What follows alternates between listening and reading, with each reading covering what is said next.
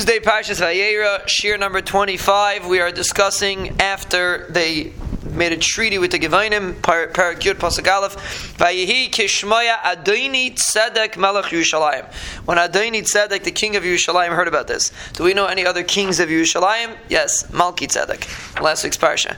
So you see that the people that ran Yerushalayim were called Tzedek, and actually the pasuk that describes Yerushalayim says Tzedek Yolenba. Yerushalayim is called the ear of Tzedek, and the kings of Yerushalayim many times were called Tzedek. So here his name was Adoni Tzedek, the king of Yerushalayim. He heard Kilachad Yeshua, because Yeshua captured Ai, the city of Ai, Achrima, he destroyed it.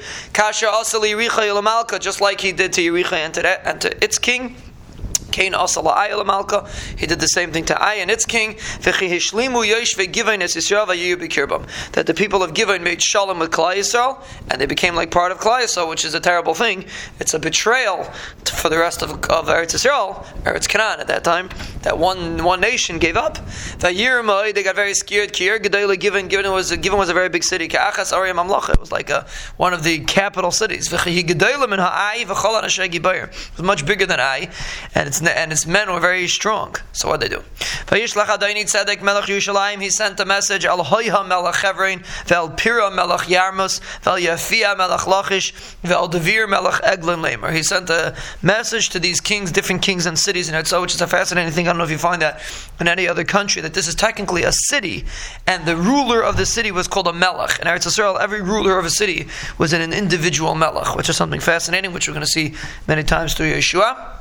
And why did he say, Alu Elai, come up to me, V'izruni, and help me? Why did he say Alu Elai? Because Chazal say Yerushalayim is Gevaya Mikol Eretz Yisrael. So mainly he said Alu, he lived in Yerushalayim. He said, come up and help me. V'nakya as Givon, we're going to go attack Givon, ki yishlimas Yeshua v'ez b'nei Yisrael. Because they betrayed, they made shalom with Yeshua, terrible betrayal, we're going to go attack Givon. Pasuk Hey, v'yasvu v'yalu chameshes malchei ha'Amori. The 5 kings of Amori, these obviously were members of the Amori kingdom. Melech Yerushalayim, Melech Hebron, Melech Yamas, Melech Lachish, Melech Eglon. 5 kings. Heim b'chol machaneim v'yachanu al Givon v'yilachem. They attacked Givon. So what happened? The tables turned. Givon now turns to Yeshua. We made a treaty with you, and now they're attacking us. You have to help us out. Don't hold back your hand, so to speak, from your avodim. Quickly come up. Save us and help us. Because the Malchei Amori that lived in the mountains, I guess Yerushalayim is Harim Savla, they lived in the mountains, so Hebron was also mountainous. So come, they attacked us, and you have to come save us. Yeshua went up from Gilgal, which is really a fascinating thing. He was coming to save technical Goyim, and you want to call them Goyim, but he was making a whole Mulchama to save Givon, which really, he was going to kill 2 birds with 1 stone, because he's going to conquer Yerushalayim, but Lamaisa, it was a very interesting Mulchama. Don't be scared of them. I gave them in your hands.